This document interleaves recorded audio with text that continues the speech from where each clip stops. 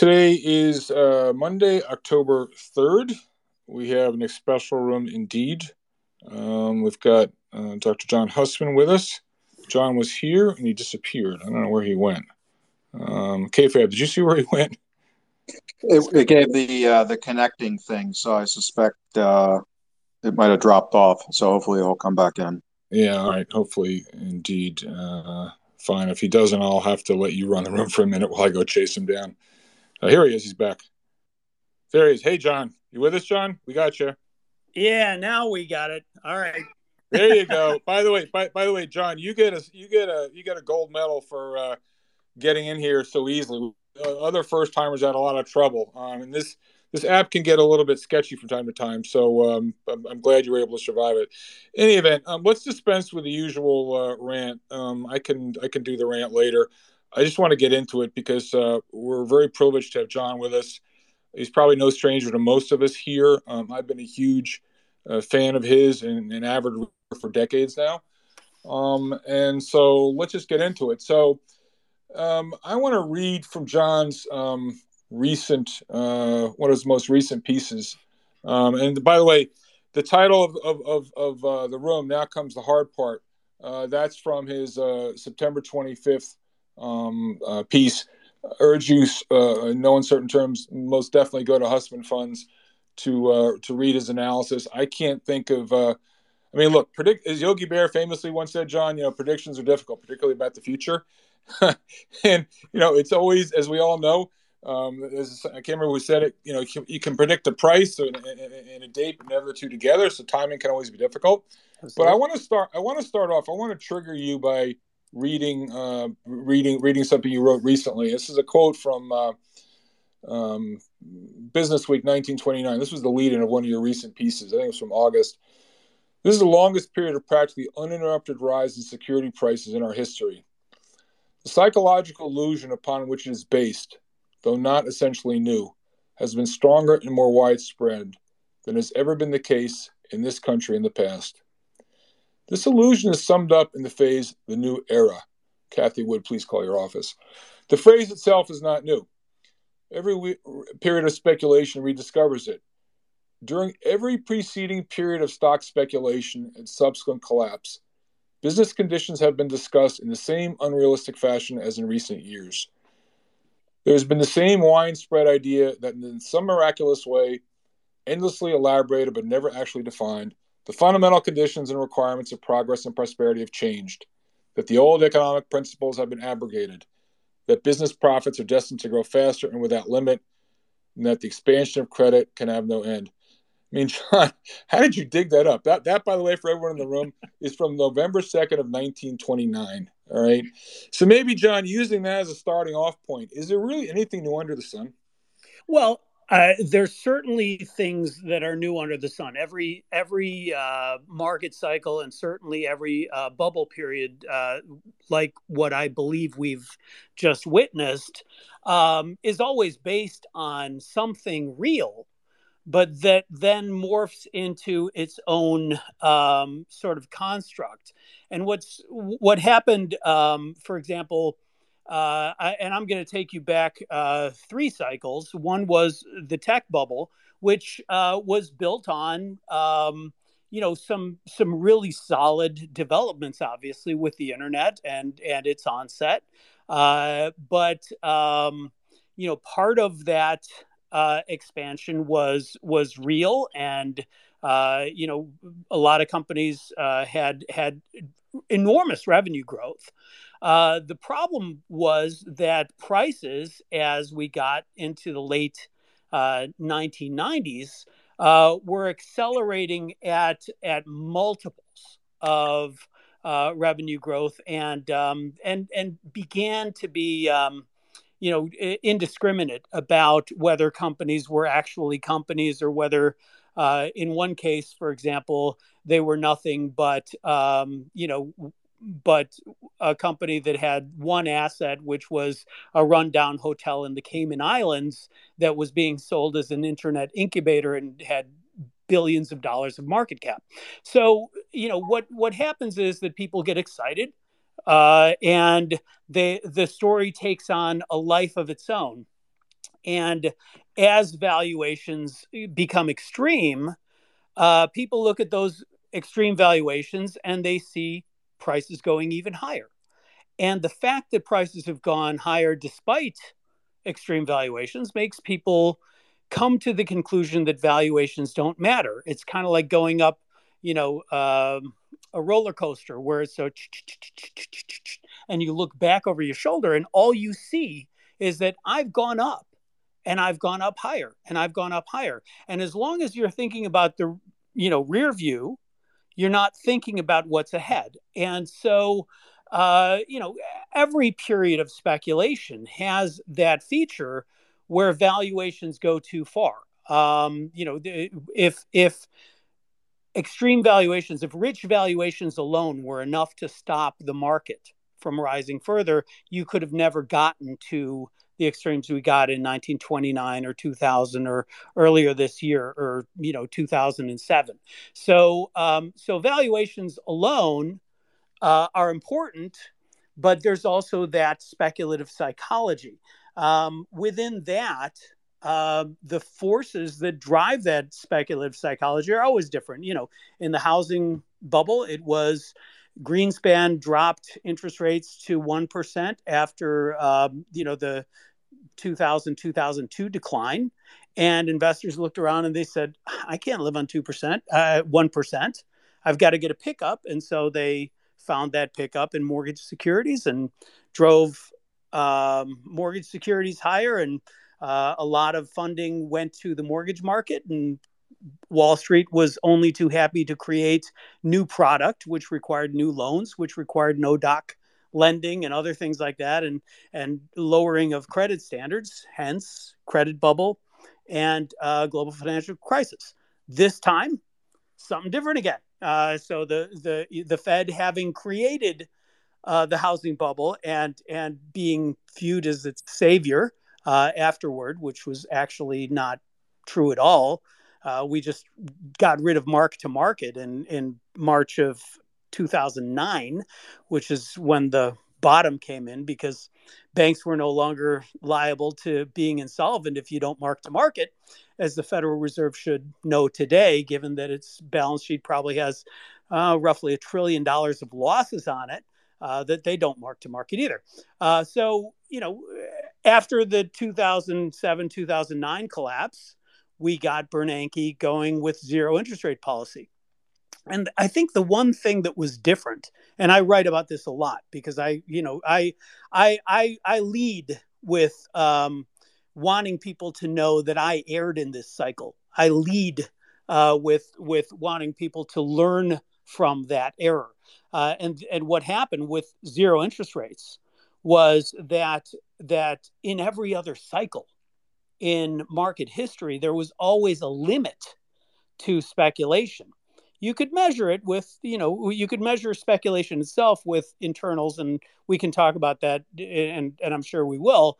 But even with internals and looking at, measures of speculative pressure, there was always a limit. There was always too much. There was always too stupid. And in this particular cycle, there was no such thing as too extreme.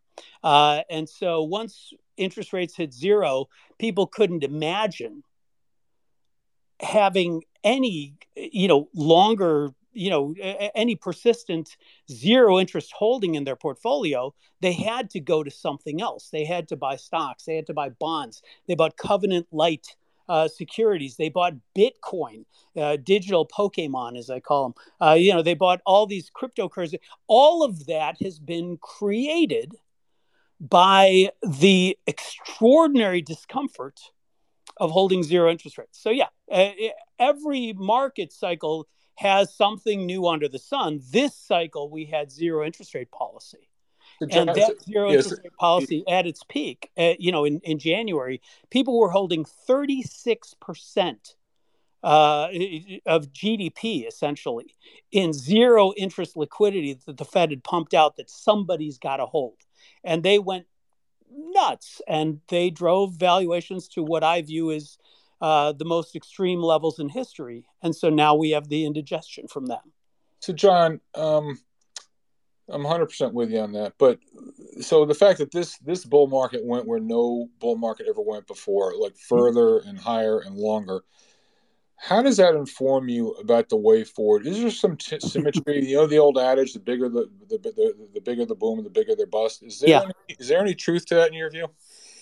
There is, with a caveat, which is one of the things that we've used for decades. It helped us to navigate the tech bubble and crash. It helped us to navigate, the housing bubble and its crash. One of the things that we know is that when people have the speculative bit in their teeth, when investors have the speculative bit in their teeth, they tend to be really indiscriminate about it.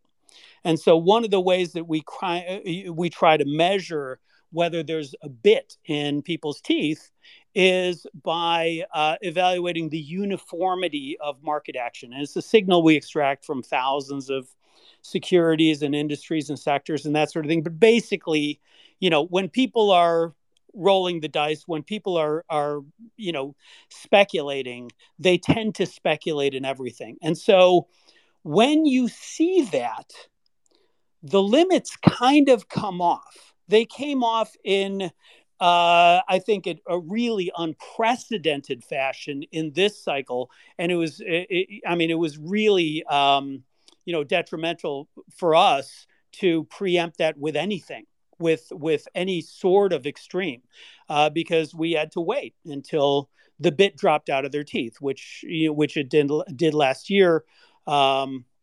About middle of the year. And so, we've been in an environment right now where valuations are extreme and uh, investors have shifted to risk aversion. In that combination, to answer your question, there is a lot of danger, right? Because by our measures, we got to valuations at the beginning of this year, which were somewhere between 3.4 and 3.6 times the historical norms that we associate with run-of-the-mill sort of, the normal 10%, returns that people have in their heads. We got to valuations about 3.4 to 3.6 times that. So our projections for 10, 12-year returns on the S&P just went positive last week after the decline we've had. So if you look at where we are now, we're still a good amount away from those historical norms. So if we were to restore historically normal expected returns, then basically the size of your overvaluation is the size of the decline that you need to restore those normal expected returns. Now, there's nothing to say that we have to get to 10% expected returns, particularly in an economy that's growing slower than it used to, and so forth.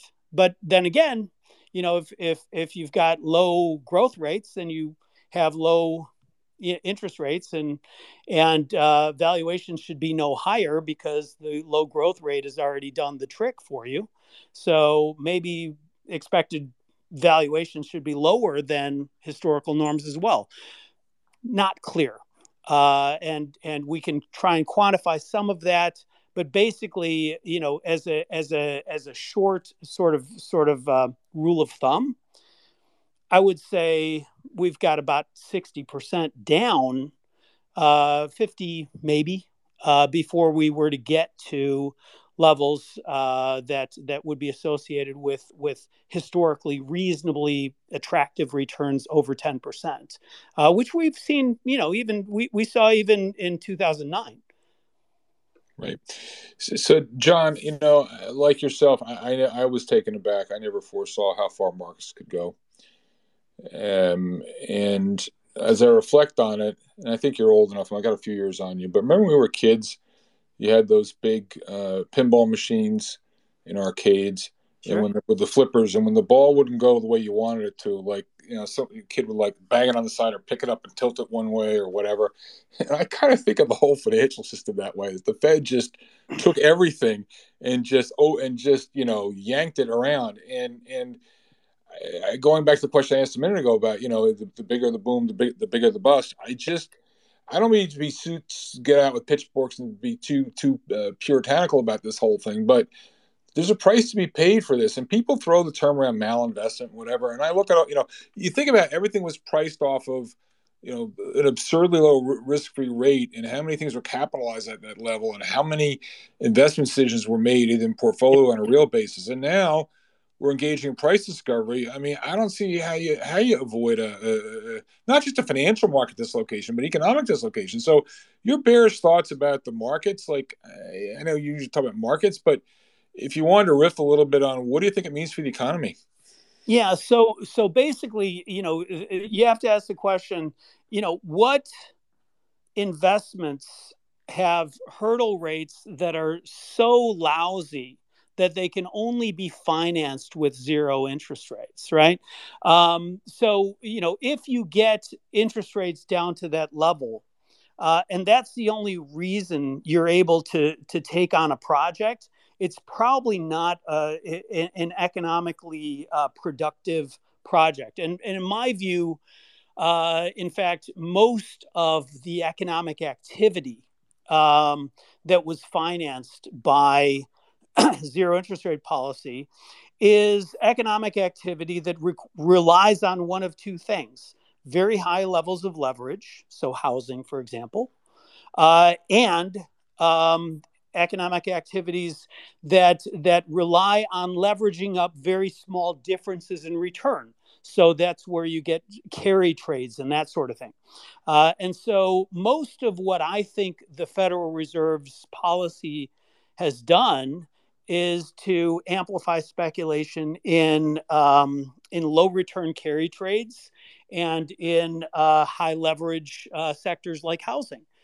So yeah, when you get a normalization of interest rates, when the carry trade comes off, and the housing stimulus comes off, you've got some problems to pay. So, for example, if you look at a 30-year mortgage, a 30-year mortgage, a given, say, $1,000 mortgage payment monthly now buys 40% less house than it did a year and a half ago.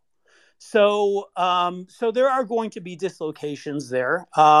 And, we saw that in the global financial crisis as well. I don't know whether they'll be the same ones. People today are looking at, some European banks and that sort of thing. That might be where the issues come up. But I think actually the big challenge that I'm concerned about is pensions, because by our estimates, and you can see this if you look in, even our most recent comment, the decline that we've had to date in passive, investment portfolios, 60-30, 60-30-10 or 60-40, however you want to define sort of a conventional passive investment portfolio. We got to a point at the valuation extremes earlier this year where interest rates were near zero and valuations were the highest in history for the equity market. Our 12-year estimate on a passive investment portfolio was negative. And the decline that we've had has brought those returns back to marginally positive returns for a diversified investment portfolio. The problem there is that your normal pension fund assumption is something like 7% annually. It might be 6.75, might be 6.5 for the conservative estimates, but it's way up there, and it's at a level that is inconsistent with the valuations that we currently see and how those valuations have historically mapped into subsequent returns. So, if you look at, a bond that's yielding 2%, you shouldn't expect more than 2% on that bond over its life. You might get it over the short term if the bond price goes up and the yield goes down, but you shouldn't, look at a 2-year, at a bond yielding 2% to maturity and imagine that you're going to get more than 2% to maturity. The same kind of thing holds for stocks as well. You can map the level of valuations to the expected returns. And So right now, based on valuation methods that we find best correlated with actual subsequent returns, you're looking at roughly zero expected returns on stocks for the next 10 to 12 years. And about 1.5% for a diversified, almost 2% for a diversified portfolio, thanks to the bond portfolio component. So I don't think that there's a positive expected return to stocks in excess of treasury bonds. I don't think that there's a risk premium there. And so, so I think we've got some dislocations in the pension fund space, and I think we've got some pension shortfalls there.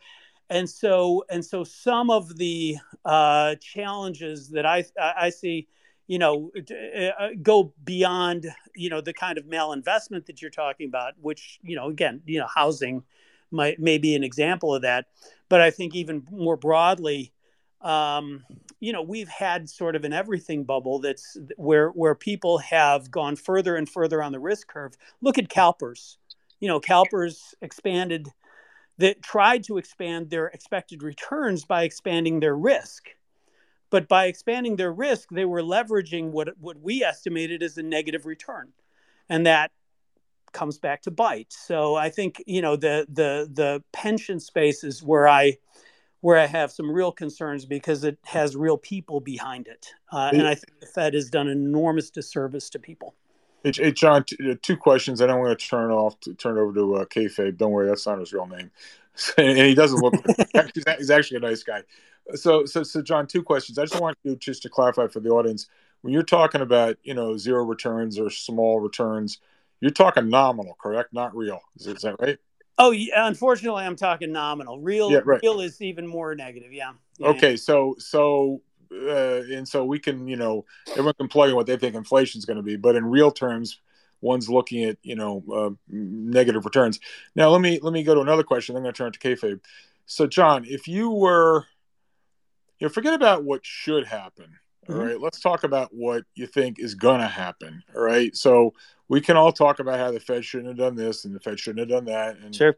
And there are a few out there. I may vie for you actually as being more vocal about that than yourself, but whatever. We're here and now. All right. Mm-hmm. And I always like to approach these rooms for the average investor in the room, like what should they be doing? How should they prepare themselves?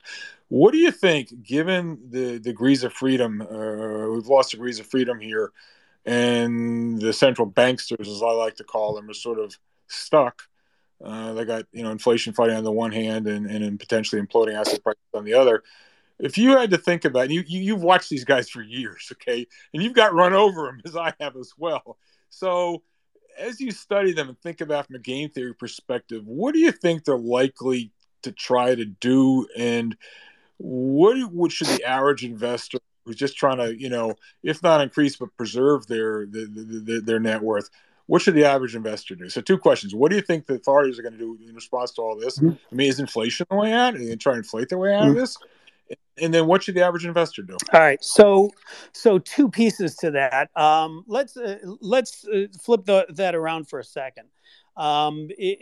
In terms of investing, right? It is a typical course for extreme valuations not to come down in a straight line. What they do is you get a sell-off, you get a first capitulation, you get weeks or months of recovery, you get another sell-off, you get another bounce, you get another sell-off, and so these things unfold in waves. And so the idea that oh, well, we've come down enough and it's a bottom and it's a buying opportunity, get out your shopping list and that sort of thing. I think that's going to be a challenging position for people. What I do, frankly, is the only passive investment that I have is a passive investment in a set of active strategies, and so that's what I kind of do with everything that I have.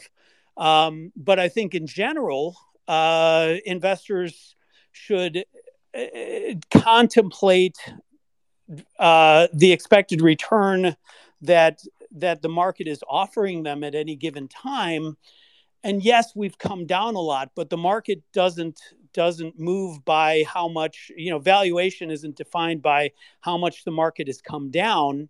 It's defined by what is the expected return that stocks are priced to deliver over time. And so that second question is still really challenging.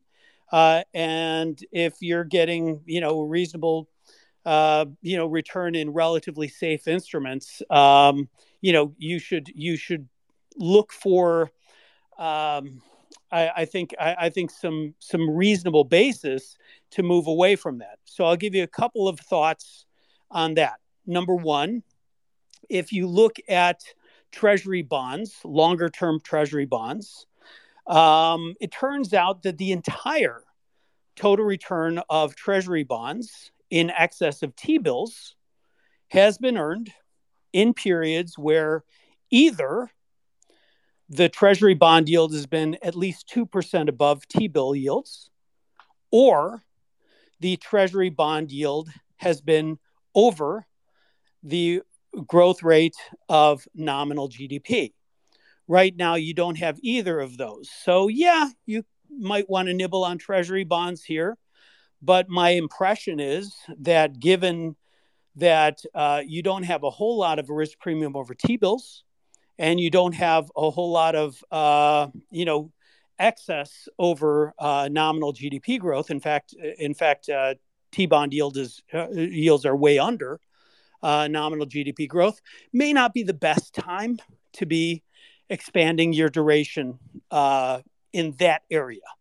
For equities, we have tons of charts that we put out on a regular basis that provide some indication of what we would expect long-term returns to look like on, say, a 10 to 12-year basis. Generally speaking, you haven't gotten a lot out of equities when you have the combination of a poor risk premium plus upward pressure on risk premiums.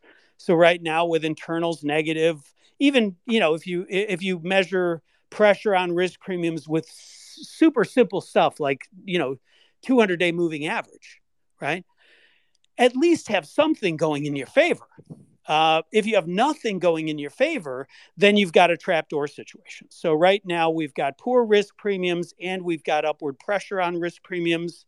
And that's where bad things tend to happen. So if you're an individual investor, doing it on your own, you're not going to get. You're going to have to be enormously nimble to deal with all of the sell-offs and rallies and sell-offs and rallies. But you should prepare for that. My preference right now, obviously, is hedged equity. That's kind of where we sort of do our thing in defensive markets. And so that's kind of where I think individual investors should land. The key takeaway is really simple for individual investors. You want to either have a favorable risk premium going for you, or you want to have downward pressure on risk premiums. If you have neither, and that's the situation we've been in, you are in a trapdoor situation because the market crash is nothing but an inadequate risk premium that's being pressed higher. And if you look at every market crash in history, that's the signature: inadequate risk premium being pressed higher. So that's kind of where our concerns are. Could the market bounce here? Absolutely. We're oversold on a short-term basis. People want, da-da-da. Shorter term stuff, you're going to see a lot of fluctuation. But the big picture, you want to seek either adequate risk premiums or downward pressure on risk premiums, preferably both. Okay. So that's Thanks for that. number one. Yeah, go. No, keep going. Yep. Yeah, you tell me. Sorry. You tell me some of these I'm going to end up ranting, and so here's my rant. No, go for it. It's my intention. It's by design. I want to trigger you. Keep going. So then the question is, all right, what's the Fed going to do? So, here's what I find sort of fascinating is that there's a sort of recency bias in terms of the way that investors are thinking about this market, where they are so ready for the Fed to cave and pivot and that sort of thing. And they aren't really thinking about the fact that inflation is running at 40-year highs. Because the fact is that the Fed has never pivoted to cutting rates when core inflation is 3% higher than the Fed funds rate. Never.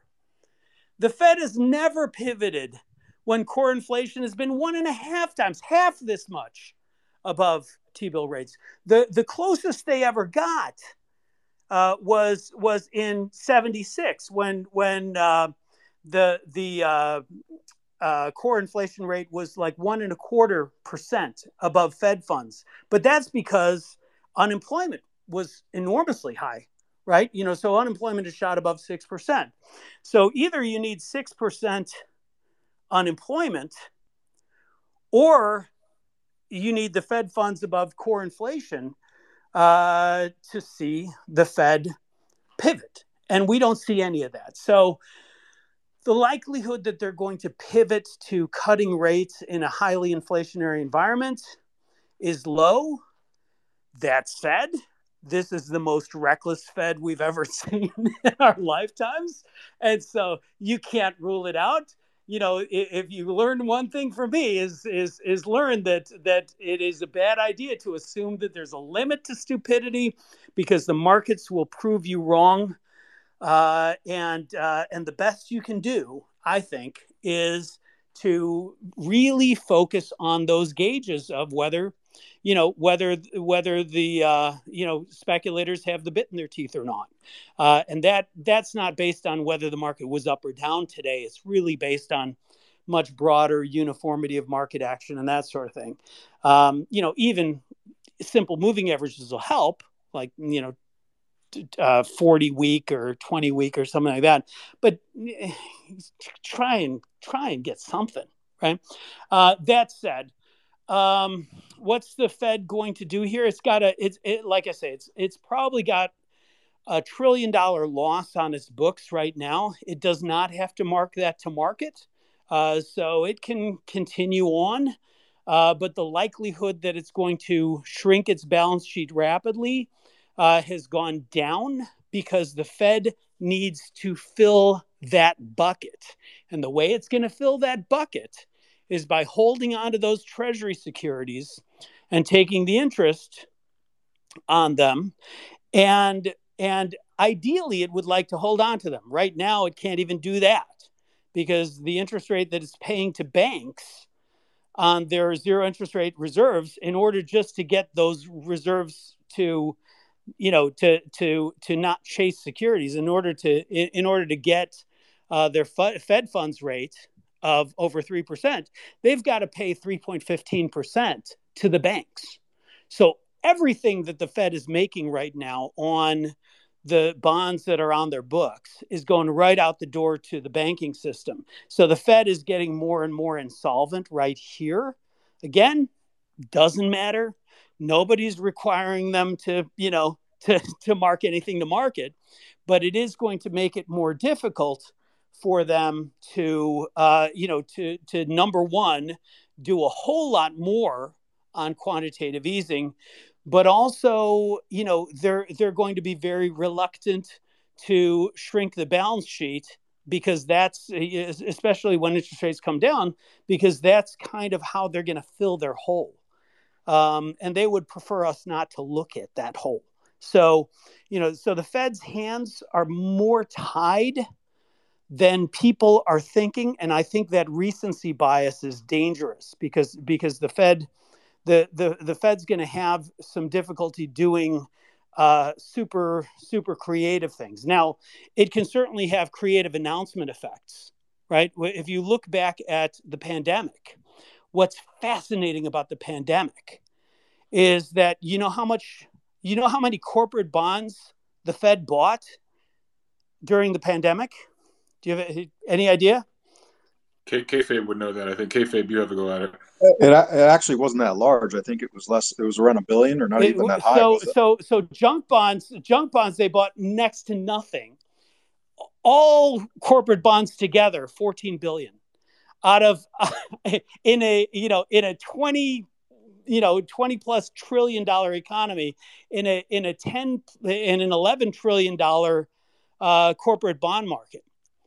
But the announcement effect, the illusion that the Fed was going to bail out the corporate bond market by buying corporate bonds, by buying junk bonds, no less, which, by the way, is a violation of the Federal Reserve Act, because you need good collateral against against the instruments you buy. But the announcement effect of that, they never actually carried it out to any significant effect. And the 14 billion that they did buy was in fact legislated by Congress in the CARES Act specifically for that purpose, because otherwise they don't have the authority to do it. Right? What the Fed did, $14 billion, $14 billion of bond purchases in an $11 trillion corporate bond market, was still enough to have a really good announcement effect. So one of the things that you can look for is some really shiny announcement effects from the Fed, because it's learned that works. And it may actually try and get, if there's emergency legislation, just enough money appropriated by Congress that it can do things that sound remarkable, like buying stocks. Right. But with such a small amount that Congress doesn't care, right? But that has a good announcement effect. And I think we're going to be looking at some smoke and mirrors in Fed policy, but it's certainly something that, given the success of those announcement effects, we should anticipate in the future. Got it. So I'd like to turn it over to Kayfabe. I know he's also a big admirer of yours. And so Kayfabe, you got some questions for John? Yeah, it's a real pleasure. I want to echo what George said. It's a pleasure to be speaking with you, John. Oh, thanks so much. Likewise, you guys. Been reading your stuff since the late '90s. So how do you think about, because Lacey Hunt's written about this, the relative asymmetry of monetary policy kind of pushing on the string. That's my words, not his. Yeah.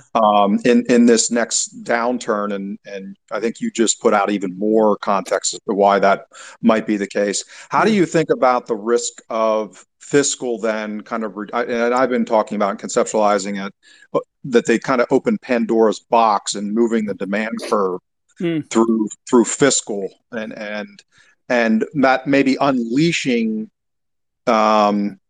some problems longer term relative to the inflation genie getting out of the bottle, meaning that picking up monetary velocity, and most of that liquidity has been trapped in the financial system with QE, and if they start going berserk with direct fiscal, how do you think about that risk? So it's interesting, the pushing on the string idea. As investors, I'm assuming that that's sort of the audience here primarily. What's fascinating about Fed policy is people forget that the Fed was easing the entire way down in 2000, 2002, and then again the entire way down during 2007, 2009. Because here's the unfortunate aspect of Fed liquidity, is the primary way that zero interest liquidity, which is what the Fed creates unless it's paying interest on it, the primary way the Fed sort of quote supports the market is by creating stuff that nobody wants to hold, right? And so basically, if people don't want to hold zero interest rate liquidity, and the Fed creates a lot of it, as it did, by early this year, again, about 36% of GDP was zero interest liquidity. Somebody has to hold it. if you try and walk your way into the stock market with it and say, I want to put this into stocks, that zero interest liquidity goes right back out in the hands of a seller. Somebody's got to hold it. And so the way that the Fed's sort of zero interest liquidity and QE and zero interest rate policy, the way all that works, so to speak, is by making people uncomfortable enough to reach out for greater risk. There's a prerequisite to that, which is that people have to be willing to rule out the possibility of capital loss, because otherwise zero is a good number. And so the only way that Fed liquidity, the Fed easing supports the market is provided that people are already in a speculative mood. And we have charts on this that basically show that the only support that, the only time that easy money supports the market is if market internals are positive already. If you've got a situation where people have shifted to risk aversion, the Fed has a problem, because in a risk averse market, people don't look at safe liquidity as an inferior asset. They look at it as a desirable one. And so creating more of the stuff just doesn't force them out on the risk curve. And so what we'll see, in a big, heavy market decline, if we get a recessionary decline, is that unless people are really able to see the other side of it, and the reason they could during the pandemic was because of CARES, because of a $3.7 trillion government spending program, right? If people can't see the other side of it, then Fed easing itself is not going to do much to support the market. People should have learned that during, the tech collapse and the housing collapse. But again, they've got a recency bias that says that the Fed holds the market up, and they haven't asked how. So what will happen, is that in an economic downturn, if Fed easing is not successful in pushing people out on the risk curve, and it typically is not, then you do need something else, and you need a Band-Aid over whatever's bleeding. So during the pandemic, what was bleeding was people's income, and so you had to replace people's income with fiscal stimulus, and that's what we did. During the housing crisis, interestingly, it wasn't so much fiscal policy that did it. It was actually shifting FAS 157 and basically saying, oh, hey, banks, you don't have to mark your losses to book, right? You don't have to mark these to market. So immediately in March 2009, when the FASB changed FAS 157 and said, hey, banks do not have to mark their losses to market, crisis went away. That's what did it. Why? Because if you don't have to mark your losses to market, then the specter of widespread bank failures just goes away. And that's what happened in 2009. It wasn't the Fed saving things. So it may be that the government steps in if that's where the blood is coming from. I hate to, say it like that, but basically wherever it's bleeding, that's where they have to put the Band-Aid, right? During the pandemic, it was lost income. So they, did a lot to, PPP loans and, and subsidies and other income focused programs. During the pandemic, they needed to stem the bank failures. And most of that was an accounting change. But I think we'll see this time. It's hard to know where the where the stresses have come from. I suspect that that we may be bailing out pension funds. If you were to ask, one area where I think we're going to have more government spending, it's in pension bailouts. Yeah, John, just pick up on that point. You mentioned it earlier, and we all, of course, been reading last week what's going on in the UK. Yep. Perhaps the UK, it's a more extreme version of what we might be looking at. But, we fortified the banking system in the wake of the great financial crisis. So all the regulation had them increase their capital ratios and whatnot. And, history doesn't repeat, it rhymes. And you mentioned earlier, and you're bringing up again, pension funds. And, Yeah.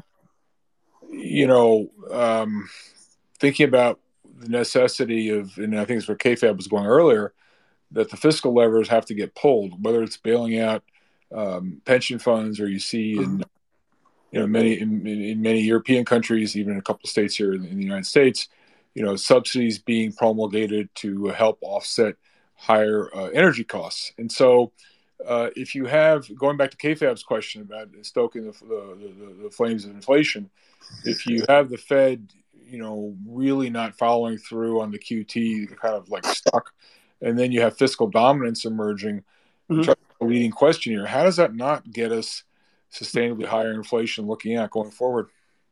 Yeah. It's fascinating. Section 2A of the Federal Reserve Act requires the Fed to maintain the long run growth of the monetary aggregates in line with the capacity of the economy to produce goods and services, right? Which basically says that what the Fed should be doing is staying in a reasonably limited range of base money to GDP. And that's certainly not the case. I mean, it's wildly violated that. So we do have, unfortunately, a situation where, government debt has expanded to, to well over 100% of GDP.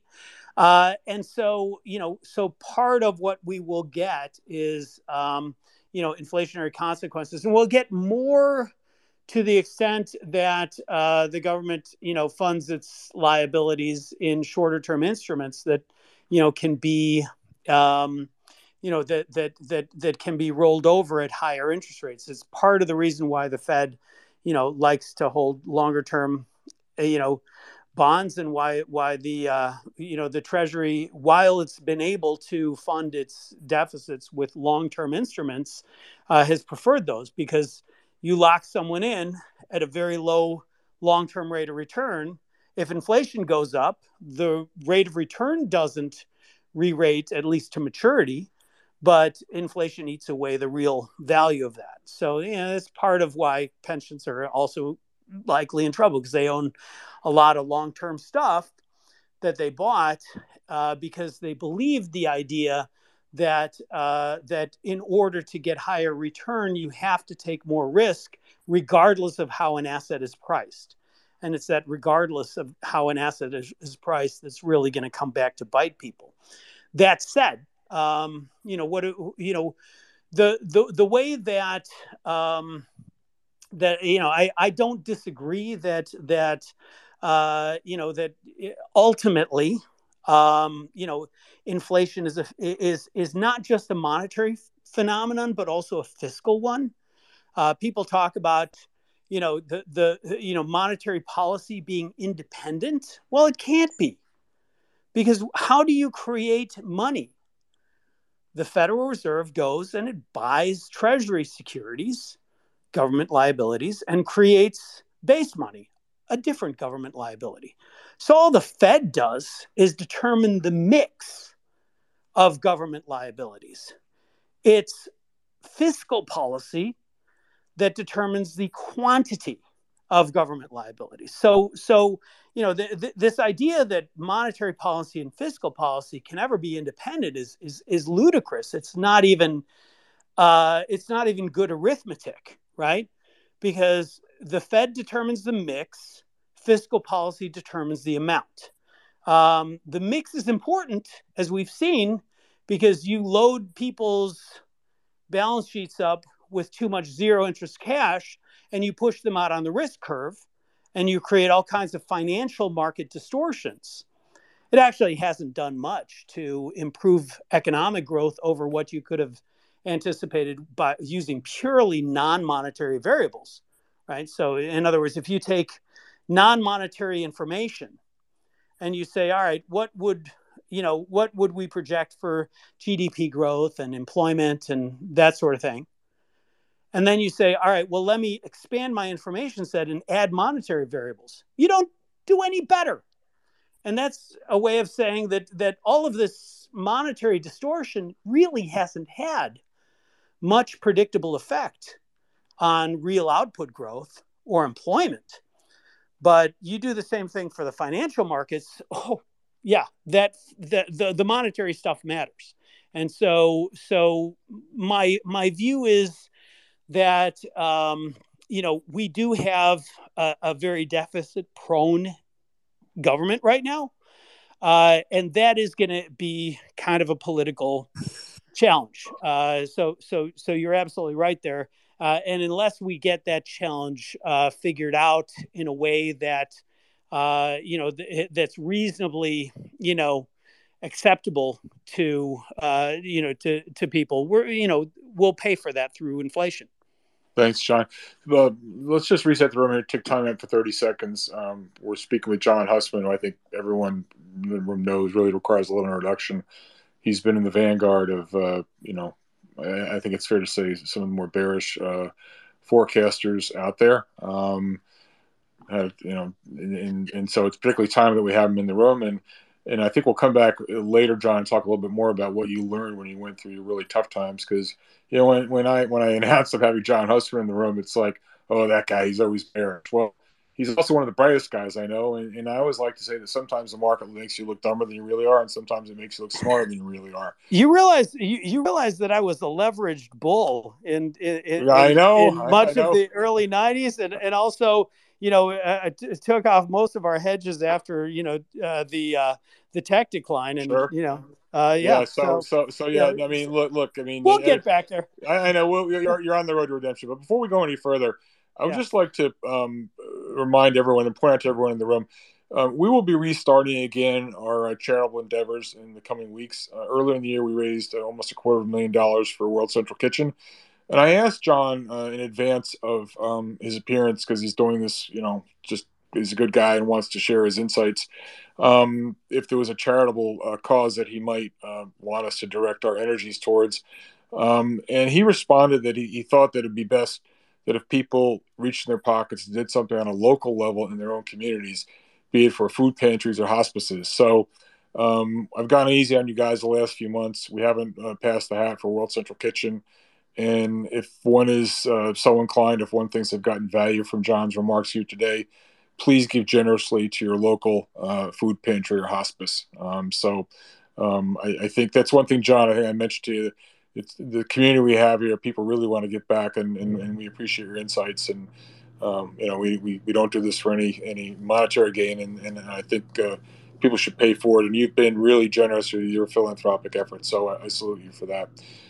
John, I couldn't help but think when answering some of the questions, and K-Fab will come to you back in a second with another question. What is it? And I know in the past there have been times when you've been sympathetic to gold stocks. Yeah.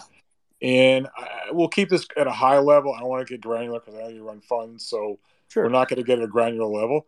But as I listen to you talk about how they're not really going to go very far on the QT, they're not going to do the full Monty. Maybe there's sustainably higher inflation in our future. What does that leave you thinking about gold and gold stocks, John? Yeah, I'm not unsympathetic toward gold stocks now, but I will say this, that the way that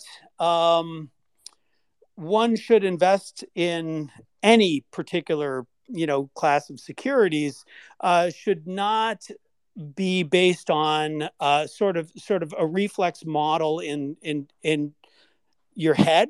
It should be based on what you observe in the world and what's testable over time.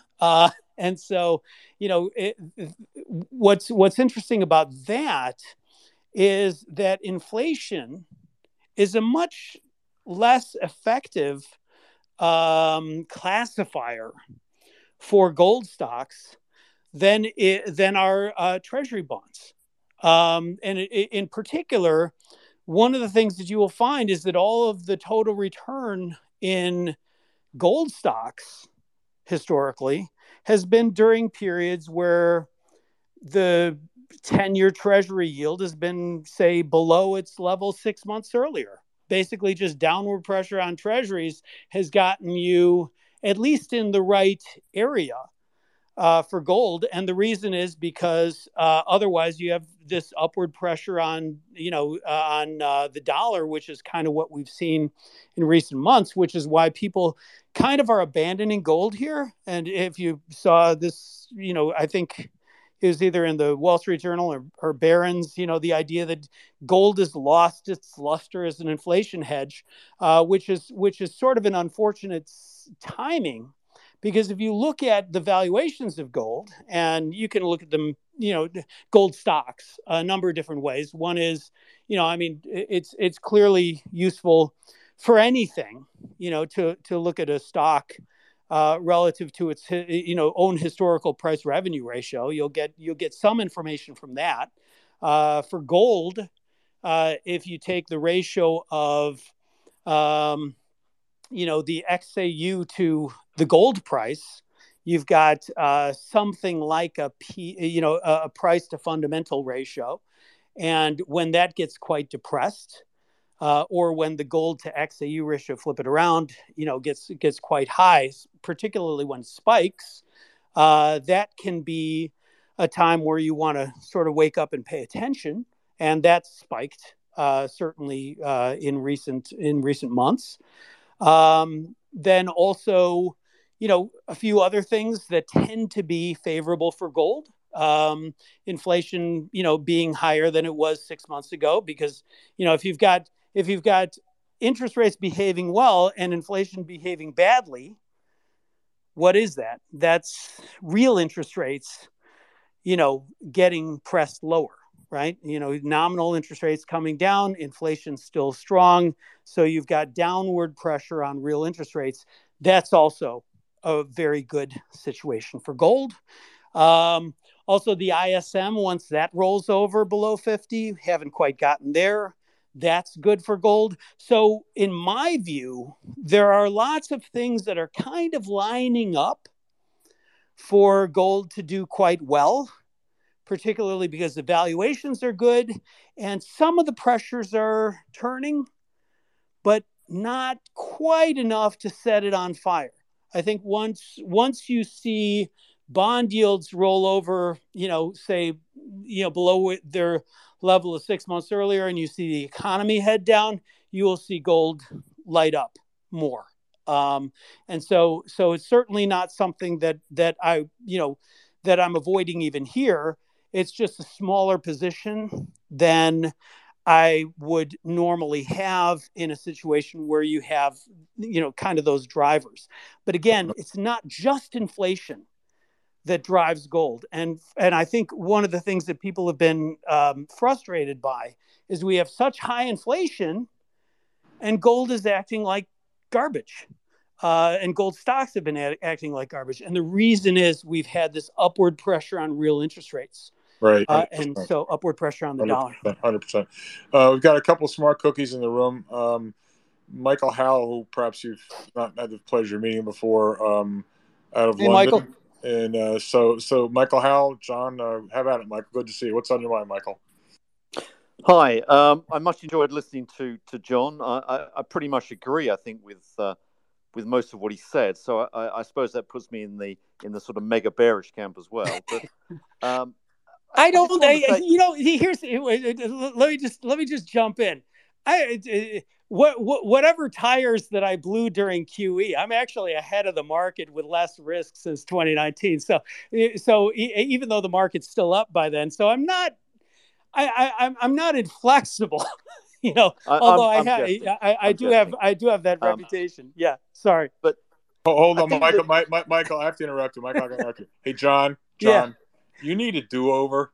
Could I suggest you maybe get some of those crypto blue laser eyes, maybe, to be a little bit more You gotta do something with that avatar, dude. Yeah, you'll see me with laser eyes when. All right, Mr. House. Sorry about that. Go for it, Michael. Sorry. I think let me add a couple of things, a couple of thoughts. I mean, one is that if you look at today's ISM, Yep. I think the internals look really bad in that. Yes, they do. New orders are horrible. The new orders have collapsed. Inventory's gone up. If you look at that spread, it's telling you that there's a big recession coming. Now, the point is that the way that we look at things, and going back to my my early days in investment banking, the one thing that the traders always said is there is no unrelated event in these markets. And if you look at what's happening in the fixed income markets, you look at what's happening in the Forex markets, the level of volatility in both is telling you that something bad is about to take place in equities if it hasn't already happened. And if you look at how equity vol is being priced, it's being priced in line with fixed income or currency vol, but it's not at a premium to it. And what you should see in a recession is a big premium on equity vol because you actually get economic volatility thrown in on top. And that's not yet being priced. So in other words, the warranted level of the VIX should be in the low 30s right now, given what the other markets are doing. But you should be adding a 10 or 15 point premium to the VIX because of upcoming economic dislocations. And the ISM is pretty much telling you that. So in other words, this is the worst phase of the bear market we're about to go in. Don't worry about these vicious rallies like today. That always happens in a bear phase. The other observation is, which is a FedEx observation. I looked at the numbers more closely today and looking at how FedEx has been performing. It's pretty much telling us that world trade growth has another 30% dip probably. Now, there may be something unusual in the FedEx numbers, but actually some of the other shipping companies, Triton, for example, and Deutsche Post and the other parallel stocks are performing pretty similarly. So it looks as if there is something bad emerging out there. How do we get out of this? If you look back at, let me just give you my thought. Sure. If you look back at the last week, the one thing that came through, I think, was the alacrity with which the Bank of England came in to support the markets. Now, the Bank of England has sort of had this tough face for some months now, but actually it changed very quickly. It wants to preserve financial stability. My conclusion is that we're not far away generally from widespread yield curve control. And I think that is the thing that everyone's going to start thinking about. That won't be too bad for stocks in the medium term.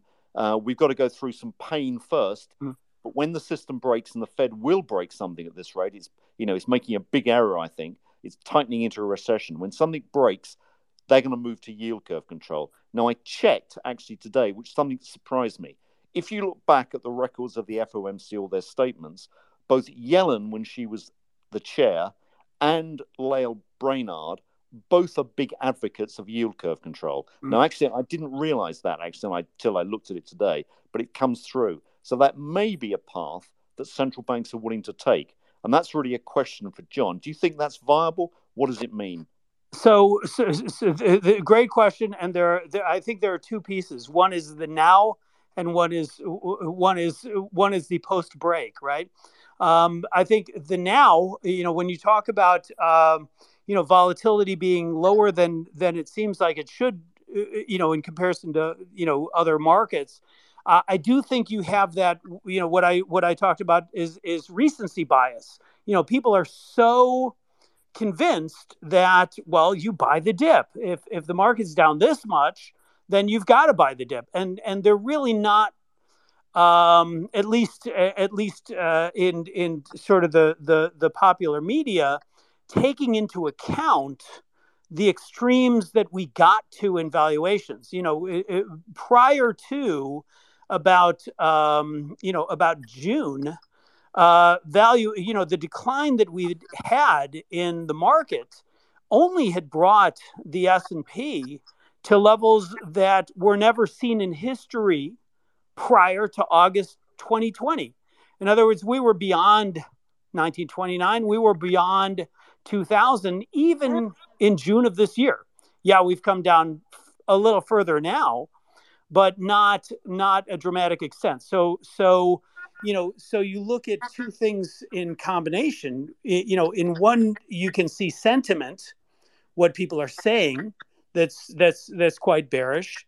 But if you look at their actual positioning and you look at the, market cap of equities relative to just about anything, it's still extremely elevated. And so I do believe that yeah, there's another shoe to drop. As I mentioned before, these things don't unwind in one fell swoop. So you're exactly right that rallies that like we had today, and really rallies that we had, for example, from the June low for more than a month, following that, are things that investors have to take as part and parcel of the longer term, unwind.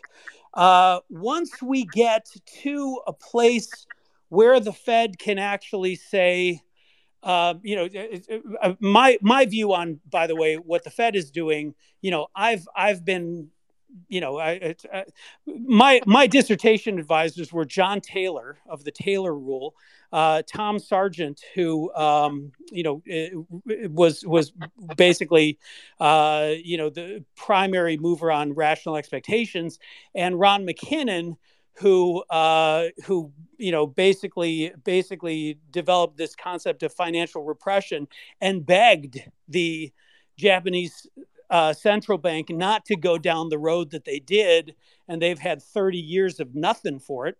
And Bernanke was on pretty much the other side of Ron on that, and basically got a hold of the Federal Reserve and has done just horrible. My view has always been that that it's really this quantitative easing business that's most distortionary, and I would just like interest rate policy to look reasonably systematic. I think it does look at least reasonably systematic at this point. So I'm not, I'm not, jumping up and down for vastly higher interest rates either. That said, I do think quantitative easing and the size of the balance sheet is a huge mistake. That said, when we get to a point of breaking, they're used to expanding their balance sheet. I think they'll have more difficulty doing it. And so in order to control the yield curve, they'll have to do something like they did after World War II, which is they have to buy bonds in order to hold the yield curve, down, and or during, and so if fiscal deficits become relatively large, eventually that throws the Federal Reserve, that throws the central bank off of that yield curve control. And so the Fed has done yield curve control before, and it ultimately had to abandon it because it was being forced to buy too many bonds. I think the Fed has a greater tolerance for that now, but I still think that longer term sort of persistent yield curve control will become a problem given the size of their balance sheet already. They could definitely try. I think you're exactly right. They're going to try. They're going to try what their dogma says, will work in their head. And I think Brainerd and Yellen have been exactly on that path of wanting to buy more assets. So I don't think that's, I don't think that's unreasonable as the first stop. I question its sustainability, but I don't think it's unreasonable as a first stop. Thanks for that question, Michael. I'd like to give the next question to our good friend of the room, Tom Thornton. Tommy, please unmute yourself. Do you have a question for John? Hey, Tommy. Hey, John. Hey, how are you? John, this is really a treat to have a conversation and hear you in long form. And I've been a reader of your work for a long, long time. I actually just have one question. And I asked this same question to Fred Hickey, who runs the high tech strategist. Yeah. Fred tends to lean bearish. I tend to have a bearish bias, but I also am, trying to be more stock and bond world agnostic as far as direction.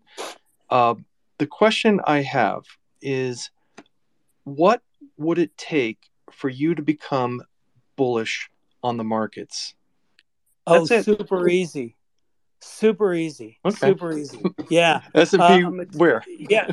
Material retreat. So what I've always told people, what has always got us bullish is a material retreat in valuations that's coupled with an improvement in market internals. Now, there was my hiccup during this, this particular cycle made this particular cycle particularly problematic because we were having, economic contraction at a faster rate than any time during the Great Depression.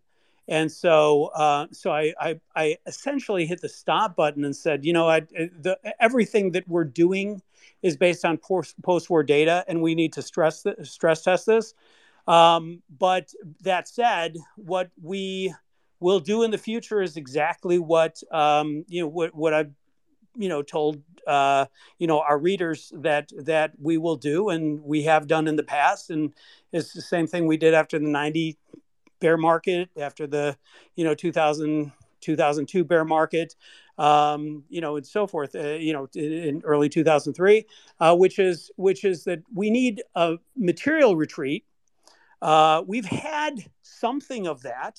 So even now, if our measures of market internals were to improve, even though I think stocks are priced in a way that will likely produce, a long, interesting trip to nowhere over the next decade, an improvement in market internals would basically say, look, they've got the bit in their teeth again. I don't care why. They don't care why. They do, and we can't lean heavily against that.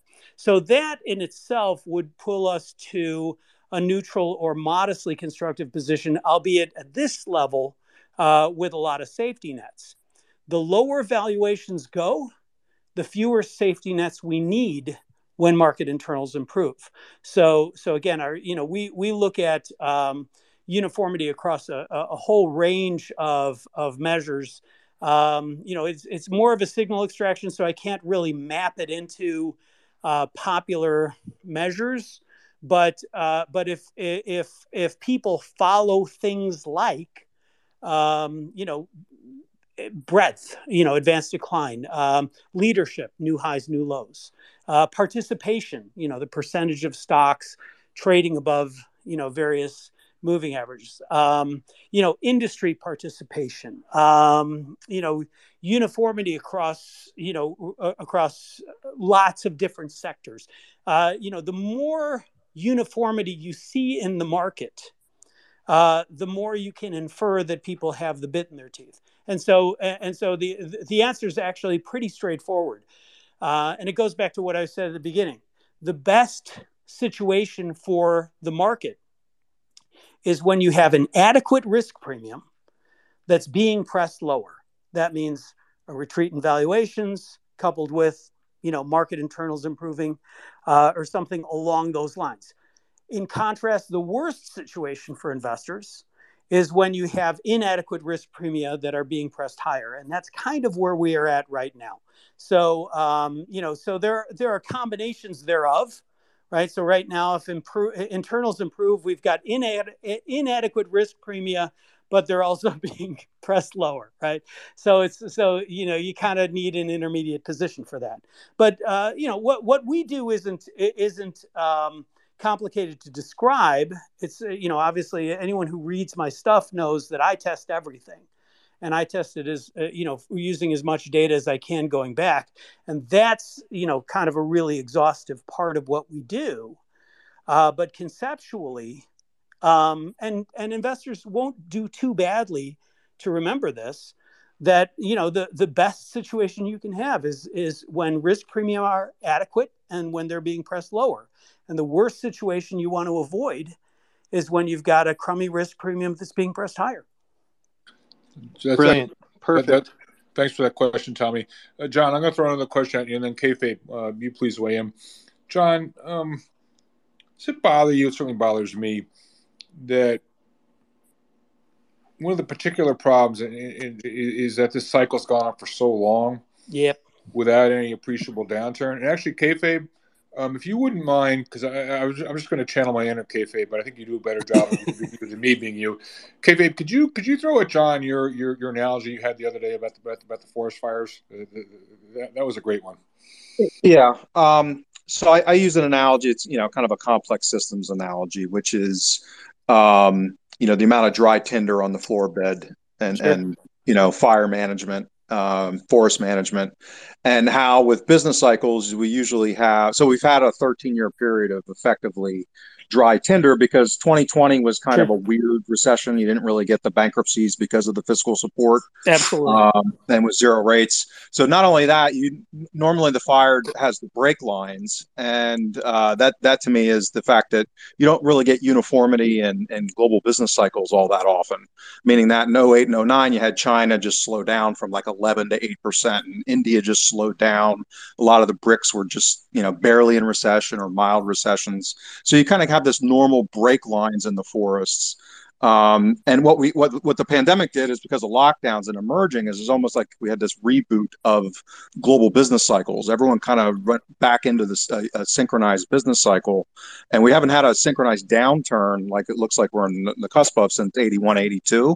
Mm-hmm. And the idea of having a combination of this much dry tinder on the forest bed and those normal breaks aren't there because of the synchronicity of the business cycle creates a real potential for nonlinear risk, of economic risk. And obviously, it was you guys were talking about relative to how that then manifests in market risks and volatility.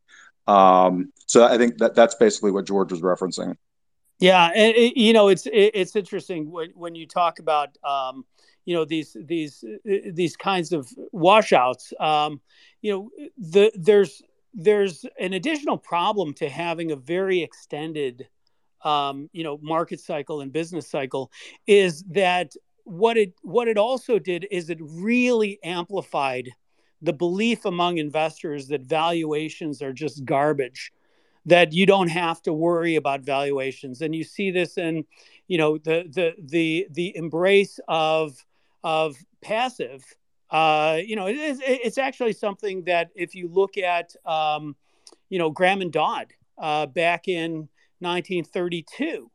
Graham, they asked, why was it that investors, sort of abandoned valuations? And part of it was that, the records of the past were proving unreliable, that the rewards of the future proved too alluring. But there was also this other, this other belief that if you curated, stock prices over a long period of time, that they had gone inexorably higher. And what Graham said is, these beliefs seem very innocuous, but what they had the effect of doing was to remove price as a consideration for investment. And so what we've had with this very, very extended business cycle is a period where people have essentially concluded that valuation doesn't matter, that you can be passive all the time. I mean, we all know the basic arithmetic to this. If you, what the Fed did is, if you create 36% of GDP as cash, and people don't want to hold 10% of their portfolio, more than 10% of their portfolio in cash, they need to drive other assets up. So there's, 360% of GDP, so, and essentially that's part of what the Fed did, is this weird portfolio balance thing. But given that, a lot of that base money is now earning interest, a lot of the speculative mentality of that has come down, and so now we have valuations declining. And to your point, we also had a good more than a decade where money funneled into really sketchy investments. If you look at, for example, the share of debt that is now covenant light, meaning that if it goes belly up, well, too bad, because the covenants that you used to rely on are no longer there.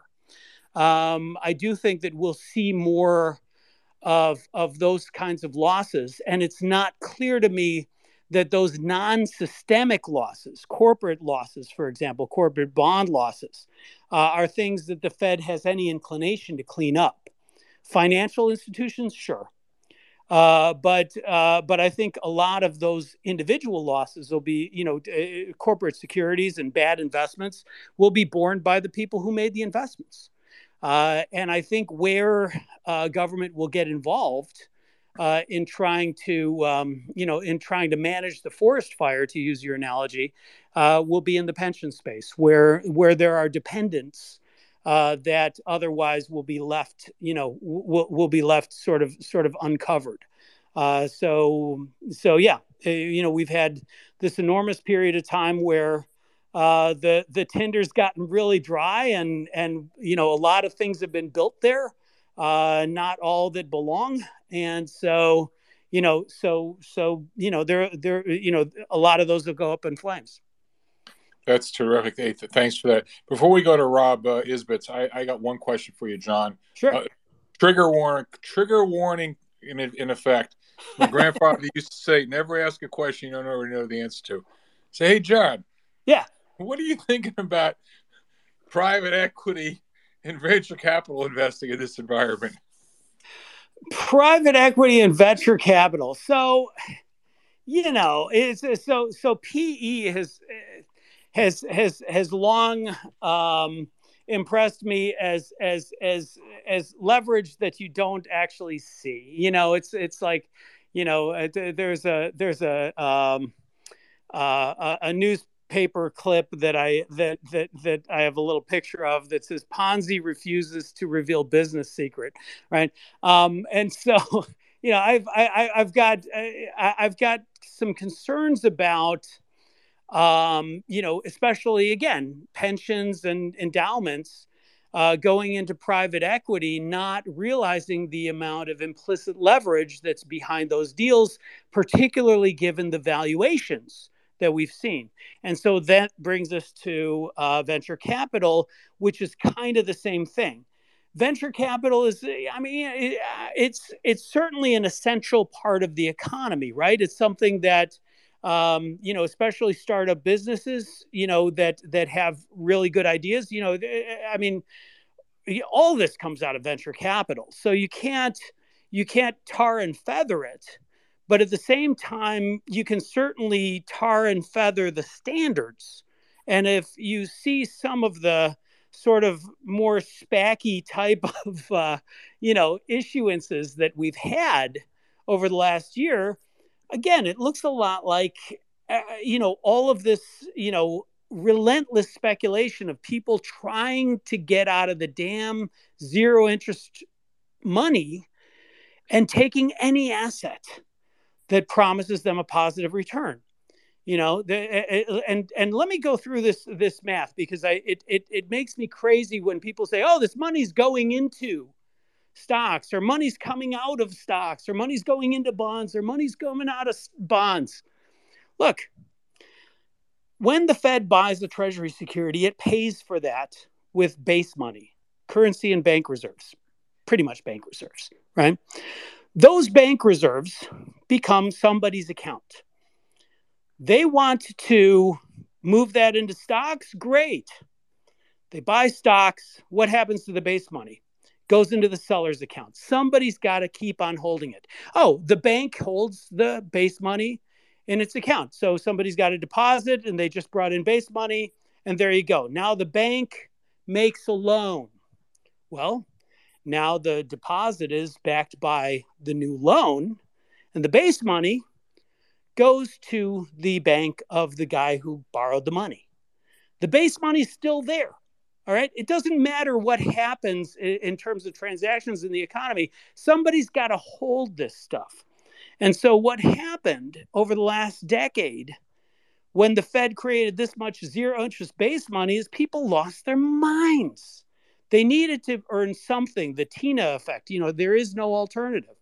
My view is that that's actually what's been behind cryptocurrencies and meme stocks, everything, because people have had this voracious need to get out of zero. And as zero has ended, a lot of that speculation is folding. So my view is that we're going to have some private equity disasters, and we've already had some SPAC disasters, and I think that's going to continue as long as people have that speculative bit that's dropped out of their teeth.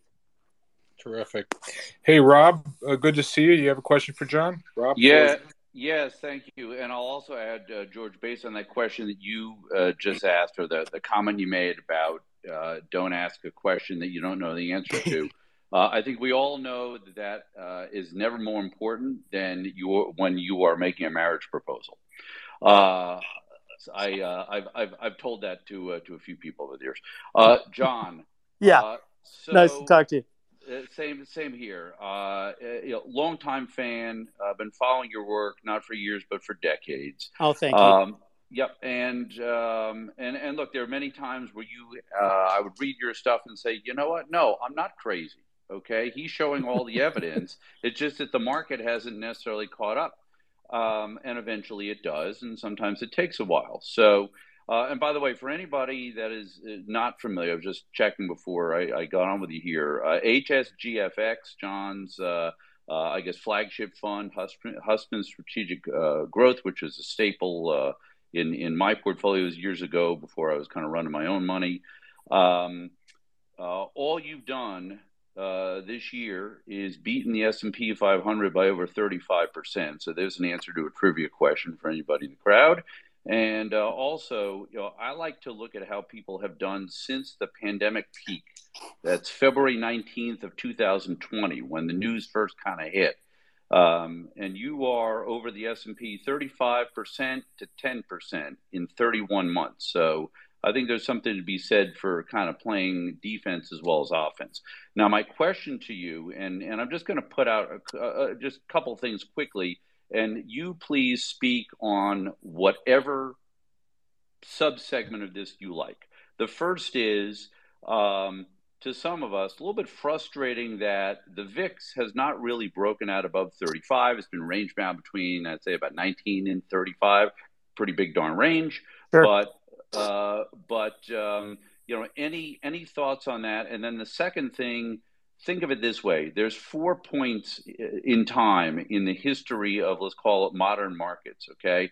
There's dot-com era, there's global financial crisis, there's 1987, and there's now. Anything you would like to say that kind of goes to the compare and contrast idea, I would really love to hear. Thanks so much, Rob. So in terms of this kind of VIX breakout that I think a lot of people are sort of looking at this decline and saying, well, what's going on? Again, this recency bias that people have that, well, you got to get your shopping list out because the market's down X percent. I think that particular bias is really not very considerate of where we've been in terms of valuations. And if you look at my latest market comment, you kind of get a sense of the decline that we've had has brought us back to 2000 level valuations, at least on measures that are better correlated with subsequent returns than anything else we've tested over time. So what happened earlier this year is we got so far beyond historic market peaks that the decline that we've had has simply taken us to where we were in 2000. Now, that said, a lot of that 2000 valuation was because of glamour tech stocks, and those dropped as expected about 83% during the 2002 bear market, whereas the S&P dropped by only about half. But prior to 2020, that drop during the tech bubble was actually, the 2000 bottom was actually the highest valuation that we'd ever seen at a market bottom, prior again to, to 2020's low. So it was no great value. Now, 2009 was actually moderately below historical norms. So we were actually priced for, pretty good long-term returns by the 2000 low. And, people forget that the market lost value between those 2 points. Between the 2002 low and the 2009 low. That said, what we have here now is this very long period where people just have a recency bias that every bottom, every sell-off gets to be bought and deserves to be bought. And so even though sentiment has been rather negative, you haven't really seen that show up in anything that you would call a capitulation. Now, you asked about those other tops. If you look at, for example, the 1987 top, what happened was that you had this sort of ragged decline off the top, and then you had sort of these periodic rallies, but the decline really didn't get going until the market was already down, about 14% off its peak, which was a good amount from that particular valuation. So what can often happen is you establish this line of perceived support. And then when you break that perceived support in a material way, people who have been hanging on the fence, saying, "Oh, it'll come back. We've got a bottom C. Look, it's coming back already." Like today, look, it's coming back together. See, I'm a genius. I got my shopping list out like they told me. So you see these bounces, and they convince people that things are okay. It's when you break that support that all of a sudden that VIX goes from 30 to 47, right? It's that break of support, and it's been longer coming this time because people have been so taught that every dip is a V bottom, right? They're starting to lose that, and you can see it in sort of the heaviness of market action. They tried to get a V bottom off of that June low, and then we failed down to fresh lows a few days ago. We've recovered that. They're going to try and defend that, I suspect. I don't know for how long. It might be a few days, it might be a week, it might be a few weeks. It's hard to say. And we have to monitor internals meantime, because if internals shift, then we just have to sit back and say, all right, they got the bit in their teeth. Let's watch this for a while. But right now, given where inflation is at, given some of the developing strains in the global financial system, my impression is that defending that that sort of support level is going to be difficult. And if that support level breaks, that's when you get a lot of people simultaneously saying, "Let me get out." And the way equilibrium works is fairly straightforward. Suppose that you have two types of investors, right? Suppose you have speculators and value investors. Well, as speculators get speculative, they bid prices up and they try and buy stock. Who are they buying from? Well, people who are inclined to sell on higher prices, the value guys, right? So, and guys, I'm a Chicago boy, so everyone's guys. But the value investors, as prices go up, value investors tend to be the supply, and speculators tend to be the demand, and that can continue and continue and continue for a while. But at some point, the speculators are dominant. And now the question is, if the speculators finally break and they're inclined to sell, the question is to whom? Well, they got to sell to the value investors. And value investors may not be inclined at all to buy stocks anywhere near those levels. And that's what creates these lines down, these abrupt drops in price, because every seller has to find a buyer. Money doesn't go out of the market. It just changes hands. Stocks don't vanish when someone sells them. Somebody has to buy them. And so when speculators get inclined to sell in mass, like they did in '87, right? Like they did at our Lehman moment, right, in 2008, like they did twice, and once in third quarter of 2001, and then again in sort of the second, third quarter of 2002. When speculators are trying to get out, they have to find someone on the other side. And if the other person on the other side is risk averse and value oriented, you can have these really big lines down. And so so my sense is that thinking about that, the market dynamics from the standpoint of equilibrium, that every seller has to find a buyer. It's easy right now because people have that recency bias and things aren't so bad and they look oversold, and you can get bounces off of that, and you can get really fast bounces if short sellers get squeezed and that sort of thing. But it's this broader it's this broader break of support that can lead things down in a hurry. And we're trading heavy, but I try not to make short-term forecasts. So we're trying to be super two-sided about it tactically. But a crash wouldn't be a bad thing, and a massive rally would be okay. So John, yes, John, thanks for that. Ralph, if you don't mind, I'd like to get a couple more questions in here from Gnostic and Marathon. And John has been so generous with his time. We're going on an hour and 40 minutes now. I thought this was yeah. So a few more would be fine. John, a couple more, and then you're dismissed. We may have a food fight amongst ourselves, but if I heard you correctly, play on words, so you're saying there's a chance. So to paraphrase John Hussman. So you're saying there is not a chance. That's basically what you're saying. Okay.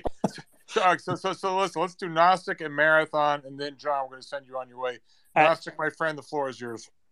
Please unmute. Okay. Thank you, John. Very nice to hear from you. I've heard of you by reputation, and speaking with you is certainly... Don't believe anything they say. No. Hey, I deal with liability and defamation all the time. Again, George, thank you for the space. John, thank you for your time. Of course. I don't know if this falls into your bailiwick because I don't know enough about your work, but two items here that I thought, considering we're talking about buyers and sellers and the volume of them, how much of the market do you think is computer logarithmic trading? Question number one, and does that significantly impact the market movements that you've been talking about? And second question is foreign money coming into the markets. I know European money wants to run away. I know Asian money wanted to run away. My suspicion is they come into the market and they buy at any price just to get it out of their currency into American currency. And how much of that is the market buyers that are coming in that we're seeing that just makes all my analysis seem to be basically worthless, and I'm just take me to cash and let me sit down until I figure out what's going, which is why I appreciate George's space and your time. Thank you. Sure. So two things. So algorithmic trading, obviously is a huge impact, but I think mostly where it impacts is bid-ask spreads, frankly. I think the algorithms, basically are trying to pick off, very, very, very, very, very small improvements in the bid-ask spread and do it as fast as possible. So they're picking up lots of fraction. If you've ever sort of heard of these schemes to take the rounding off of a penny of transactions that go through the banking system or that sort of thing. I don't know if that's something that ever happened in a material scale, but that's I used to do it, and it did happen at scale. Well, that's really what I think algos are doing, right? I think they're trying to pick off very, very slim margins, but I don't. But it's not. I'm not convinced that they move the market now. 87 was a somewhat different form of algorithmic trading in that what I was on the Chicago Board of Trade at the time. What was going on there was that they were trying to arbitrage baskets of stock against the futures. And there are a lot of people who blame portfolio insurance, but really what it was is people knew that stocks had run up in a hurry. And what happened in 1987 is not unlike what's happening right now. If you look at a chart of the 10-year bond yield in 1987, what you see is that investors had to get their heads around rapidly rising rates in a very short period of time. And if you compare the charts of 10-year bond yields in 87 to what they look like now, they look a lot the same, because people are having to get their heads around rising yields very quickly. Different levels of valuation, different levels of yield, but the same sort of adjustment. And so at 87, what happened was that a lot of institutions were trying to do what were essentially synthetic put options. They didn't want to actually buy the puts. They wanted to do this portfolio insurance that they didn't think had a time premium to it. But ultimately, what ended up happening was once support broke, once again, everyone's trying to sell and there's no one there to buy. And so these portfolio insurance, algos were selling futures, right? So people were selling futures contracts, and the futures got to a massive discount relative to the cash. And so people were buying the cash. Buying the futures at a discount, and then those, the algos would be selling the cash to try and arbitrage the difference, the cash stocks. And so basically you had these what were blamed on algorithms, accelerating the 1987 crash. But really what was going on was essentially the same equilibrium that we always see: people trying to get out and not being able to find a buyer. And so yes, algorithms are important in facilitating what people want to do, but in the end, it's the people who want to change their position or manage their risk or adjust their risk in a hurry that are really driving those big movements. So that's kind of what my impression is of algorithms. And the second part of your question was trying to get your head around I think foreign flows. And again, the equilibrium is the same. Every dollar that's out there has to be held as a dollar. Every share of stock that's been issued has to be held by someone. Every bond that's been issued has to be held by someone. Every loan that's been made is also some bank's asset. So all these securities, different parties will try and shift their positions, and obviously that can affect the prices. But these flows also, the money going in is equal to the money coming out, and in the end, all those British pounds are still held by somebody. All the dollar reserves are still held by someone. Every share of stock is still held by someone. So while there are these shifts, I think the more important question is at what price and what's the pressure. And that goes way back to what we talked about at the beginning. If you've got prices that imply inadequate risk premia, and the pressure is to drive those risk premia up, you've got problems. And so, the market structure affects, how quickly that might happen. Algos will affect how quickly that will happen, right?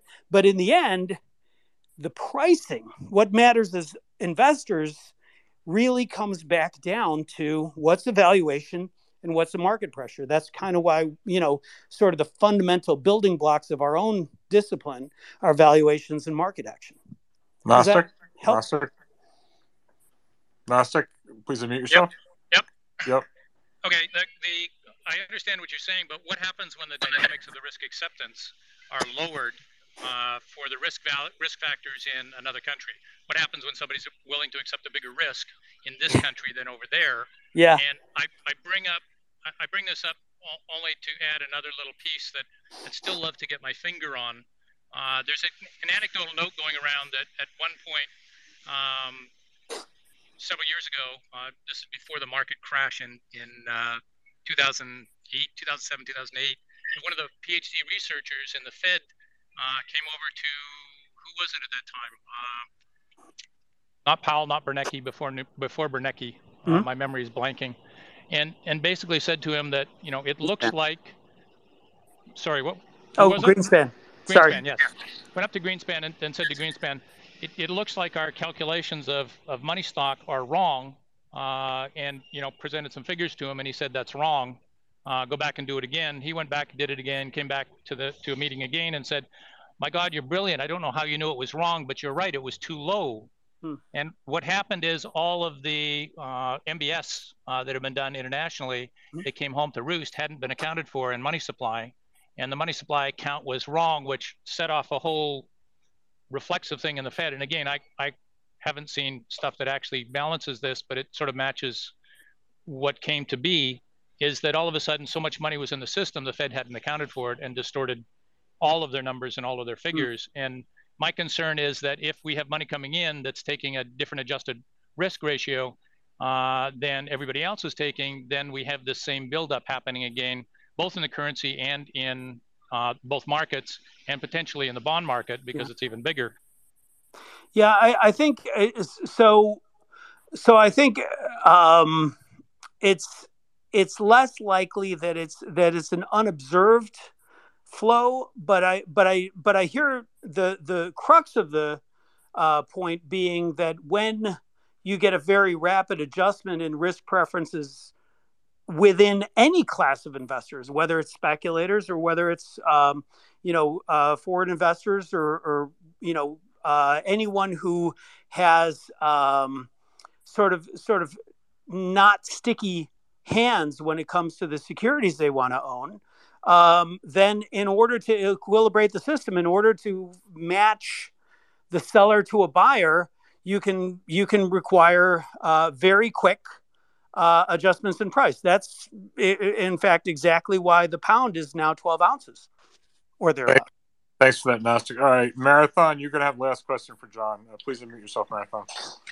Hey, really appreciate it, George. Thanks for letting me slip in a late question in what's been a fantastic space. John, I've been a long-time admirer of yours, and I'm going to break ranks and ask you a question that I don't know what your answer is going to be to it. I haven't known any of the questions, so if that helps.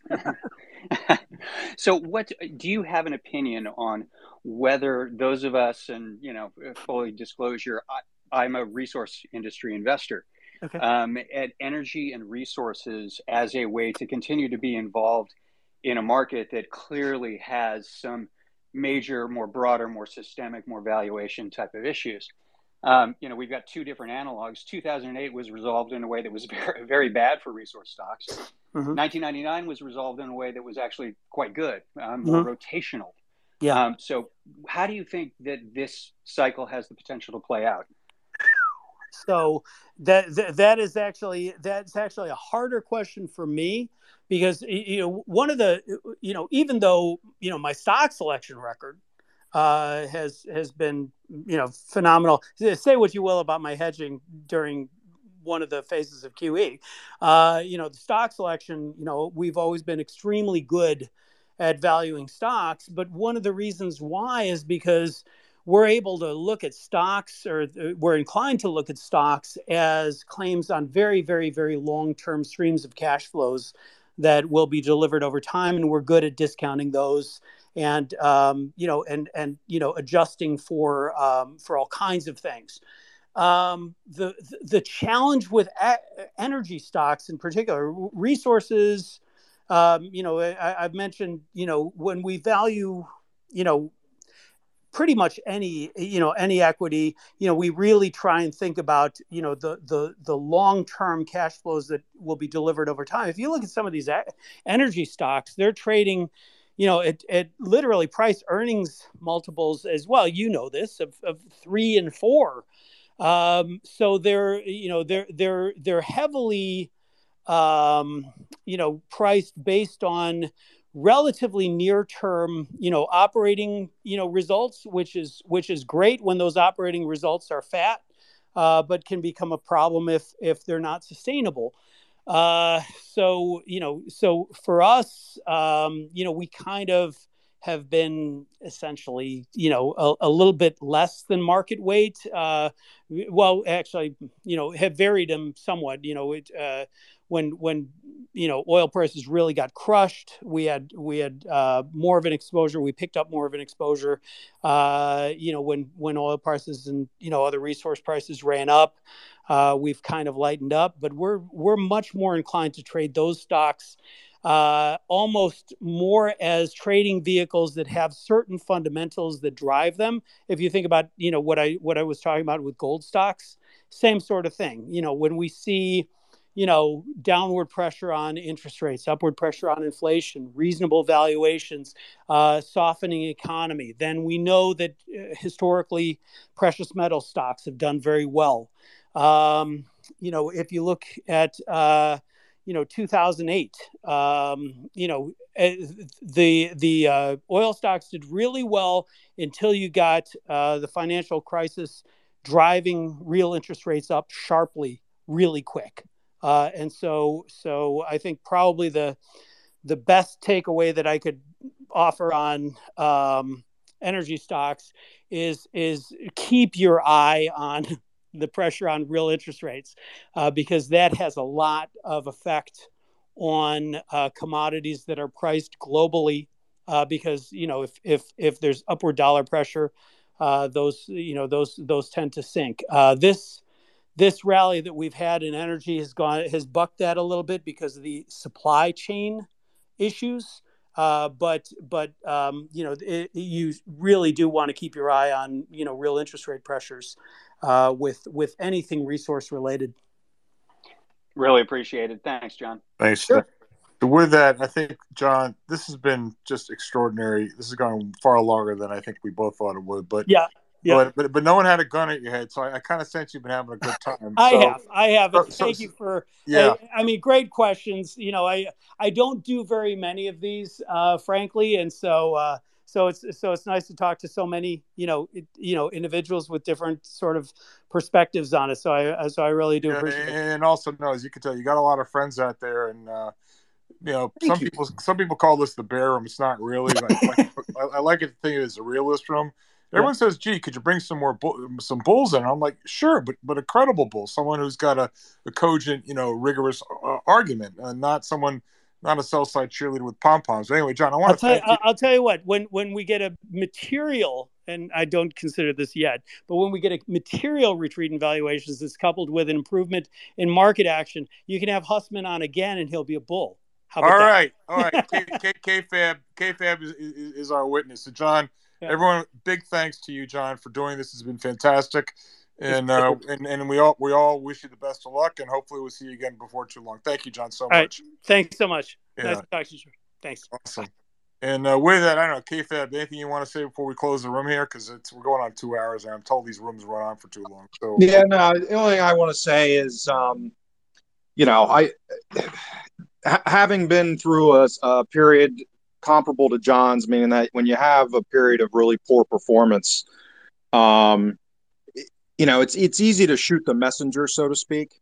And regardless of what one thinks of John's track record, and he comes at things in good faith. Number one, he's a super smart guy, as you talked about.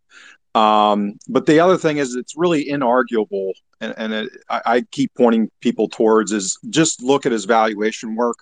Look at the pervasiveness of how expensive the market became. This wasn't, just the Nifty 50 or just the 2000 peak. And also his work on profit margins, because the bubble wasn't just in P, it was also in E. So that just has huge ramifications from a cyclical perspective. And that's why I think he's nailing it now in performance-wise, because this is like almost a dream scenario for his hedged equity strategy. and how he goes about doing things. So don't shoot the messenger, read his message. Yeah, and I would second that and just say it a slightly different way, which is, when you think about strategists, John's not just a strategist, he's an investor, a manager. Their job is really to make you think. It's helpful if they're right more than they're wrong, and obviously if they're wrong more than they're right, you're not going to listen to them after a while. You shouldn't. But at the end of the day, it's you do you, I'll do me. No, it's one's responsibility to do as they wish. And I judge. I love to listen to people with different opinions. I know the haters keep saying, this is a Bears room. George only allows Bears in here. And I know the haters are listening. So any of your haters, if you have a credible bull that you want to bring into this room, please tweet it out to me or send me a DM. We'll bring him in here. But I said credible. I say rigorous. Okay, we'll have it. This is meant to be an open forum. I can't help it if the smartest guys I know are negative. That's just the way it is right now. So, and the people who get hostile and throw tomatoes at me, I think they're butthurt because they're getting run over. So, at any rate, on that note, it's been a fantastic room. We'll do it again before too long. Thanks, KFAF, for co-hosting, and thanks for all of your contributions from all of you for your questions. This has been terrific, and I wish everyone a good night. Take care. Bye-bye.